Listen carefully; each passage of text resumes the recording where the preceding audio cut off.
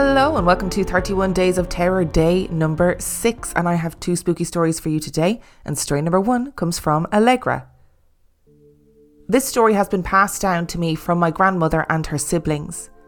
It has been published in various books looking at paranormal activity, but I've heard it so many times at great detail I feel as if I've experienced it. My grandmother grew up with her 4 brothers and 2 sisters in rural Donegal in Ireland. They lived in a large country home and were a well-respected family within the town. I have only ever seen 3 black and white pictures of the house itself, and I personally find it has a chilling similarity to the house in the Conjuring movies. Not the real Conjuring house, but the one used in the movie. I've always felt a bit uneasy after noticing that, especially since that movie genuinely creeped me out. It was assumed that the house had been built in the mid-1800s. And this story is set around the 1940s and 1950s.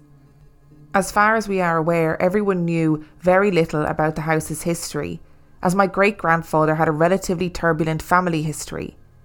Still to this day, I have not been told how he came into possession of the house or what happened within my great-grandfather's family, as the last time I asked, I was advised by my grandmother to leave history where it belongs, and that she knew as much as I did.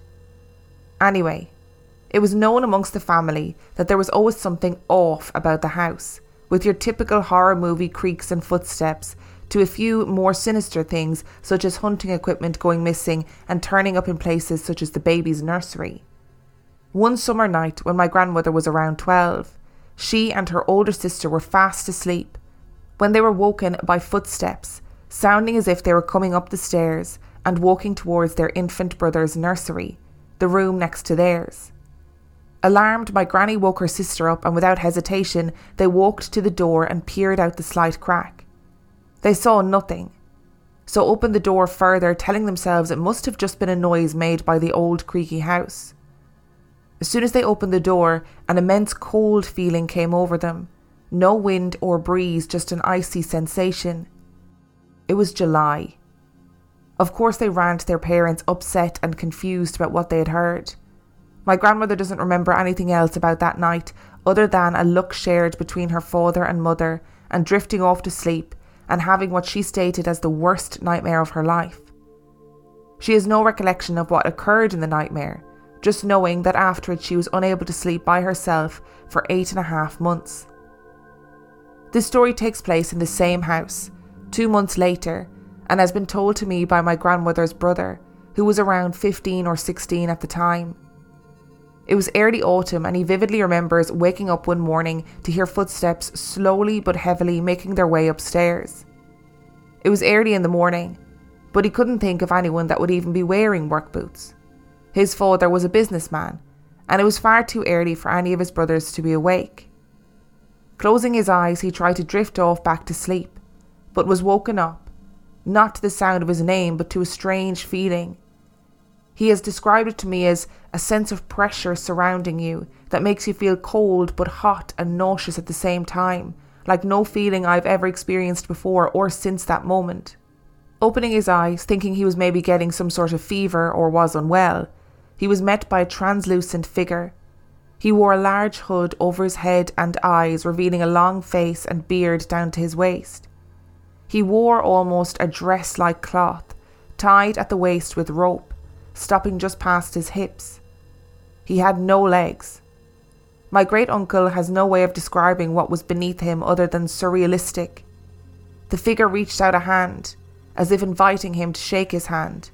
My great-uncle sat up in his bed, staring at the sight before him. In seconds, the figure was gone. The strange feeling he had experienced earlier had also left. He remembers going to find his brother to tell him about the experience. After this, he waited for the rest of the family to wake up and share what had happened over breakfast. He managed to convince himself it was a dream, but couldn't shake off the feeling that it was maybe something more. His father was unsurprised about this event, and from what he can remember, he had very little to say about it. Fast forward to the 2000s. My great-grandfather and mother had passed away, leaving the house to my great-auntie. She was the only one still living in the area at the time, but she was unmarried with no kids, so decided to sell the house as it was of no use to her. It ended up being bought by a housing development company who wanted to knock it down and build an apartment block. On the final day of the sale, where paperwork was being finalised, the builder in charge of the project walked around the house, checking it out before it would be destroyed. I'm sure he had an actual reason for doing so, I just can't remember exactly what it was, although I assume it was something to do with the structural side of things. He walked from room to room upstairs alone, while my great auntie and the estate agent stood outside talking. He glanced around each room as he passed. However, something caught his eye in the room which was formerly the baby's nursery. To his utter shock, this side profile of a figure was visible, one with a large hood covering most of its face and a waist-length beard. Without stopping for a moment, he ran down the stairs and straight out of the house, exclaiming to my great auntie and the estate agent, "I am never setting foot in that fucking house again." He refused to even face the windows of the house while explaining what had happened, and to his word, he never did set foot on the grounds again. In 2013, I went to visit the site, now demolished, nothing left but old pennies and rubble. There was a sense of bittersweet, sad to not be able to see the place where my grandmother grew up, but unsure whether or not I would actually have gone in if it had still been there. I would love to say as I walked among the debris that I got a strange feeling or was hit by an icy blast of cold air, but I didn't. And if anything, I felt an immense sense of peace, standing there trying to picture what once was a family home and a hive of activity. It has now been turned into a block of apartments, and let me tell you, not the nicest. I recently searched up the name out of interest to see what the place looked like, and within minutes found horrible things that have occurred, such as murders, assaults and rapes. In fact, an investigation has actually been launched into the antisocial behaviour and criminal activity in that area, and particularly those apartments. Maybe the footsteps my grandmother heard were simply her imagination, and her horrific nightmare a coincidence. Maybe my great uncle was coming down with a fever and simply experienced a strange dream. I can't explain what happened to the builder. I never met him, just simply heard his story. I now found myself questioning whether maybe the current state of the apartments is coincidence and just down to the people who live there, or if there's something more to it. I'm a rational person, a lawyer, someone who tries to have a reasonable answer for everything and not leave anything on a loose end. However, there will always be parts of this story I will never understand and will just have to leave unresolved. I hope this makes sense and I haven't dragged it out, although I feel as if I have. I just really wanted to share what I think is very strange, particularly considering how the area is now. I hope you enjoyed it, and I wish I could give out the name of the house, as it is now the name of the apartment block and you could see it for yourself what has gone on there. However, I won't, as my family have chosen not to in the past.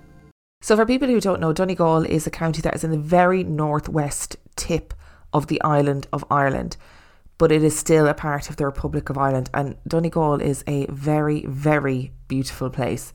It is absolutely stunning. Oh, and I'd love to know about the background of this house. Like, I really, really would. Like, was it the site of an old monastery or something? But I'm sure if it was the site of an old monastery, that would just be common knowledge, you know what I mean? That would just be common local knowledge. Because that entity, the man, like with the sort of dress type thing, tied in rope and the long beard, sounds kind of like holy man or monkish to me. But there is something very ominous about the older people in the family being like, leave history alone. We don't need to know about the history of the house, the end. And you have to presume, obviously, that the builder witnessed the same entity. And I wonder if people in the apartments now are seeing things, you know what I mean? Is it possible that they are seeing this same entity knocking around, this man with a long beard and a gown on that is tied at the waist? This feels like a little detective story that we need to take part in, you know? And story number 2 comes from Leanne. A few years back now, an aerialist friend of mine put on an aerial burlesque homage to Jim Henson's Labyrinth. Yes, an aerial burlesque homage to Jim Henson's Labyrinth. It was everything you might imagine, down to bedazzled codpiece and a metric shitload of loose glitter. I asked my friend if there was anything I could do to support the show in addition to attending, and I was told that one of her performers had landed flat-foot and unshod on a piece of broken glass. And this is how I ended up doing some pre-show cleanup at the performance venue. The club where the show was being held was a local LGBTQ+ bar where I used to go clubbing in my 20s. There is something eerie about a bar with the lights on. It looked not so unlike I might have the night after going out, a bit dingy and short of a few sequins. After being handed what I can only describe as a play broom for a child, I started doing the sweeping and mopping with my back moaning. About halfway from the dressing room to the backstage area, a heavy glass door casually opened, paused as though someone was walking through it. They weren't, and then casually closed again. After I'd finished, I found the bartender and asked if anyone had mentioned that the place was haunted. Too promptly, he said, "Oh yeah." He then proceeded to tell me that they thought it was the original owner still showing up to check on things. He also said one of their employees had a face rush towards them from the end of the long hallway where I saw the door open and close by itself. Not a figure, just a face. That's enough to make a person wish they'd worn their brown pants to work that day. So there you have it. A little haunted gay club anecdote in honour of Pride Month. Okay, so we're slightly late for Pride Month. Okay, but only by a couple of months. It's not too bad. And obviously, we always celebrate Pride Month around here, you know. Big fans of the LGBTQIA+ community around here. And I agree, by the way, I think nightclubs during the day have that same almost like uncanny valley feeling. Like it always feels eerie and weird, and it's too bright and it's too empty and it gives you the heebie-jeebies. So I totally agree. I'm desperate to have seen this aerial burlesque labyrinth show. Also, I never know how to say the word homage. Homage? I think it's homage because it's French, right? So I think it's homage. But desperate to have seen that aerial burlesque show. That sounds right up my street, you know. Less desperate to see the face, you know, charging at me down the corridor. Thank you so much for listening to today's episode. Thank you to Allegra and Leanne for sending in your stories. If you would like to send in your story, you can do so by emailing it to reallifeghoststoriespodcast@gmail.com. You can also check out the website reallifeghoststoriespodcast.com. If you are desperate for extra content, you can sign up to Patreon, patreon.com/reallifeghoststories, where for $5 a month or $2 a month, you can get access to heaps of extra content, as well as every single main and mini episode completely ad-free. And on that note, I shall see you tomorrow.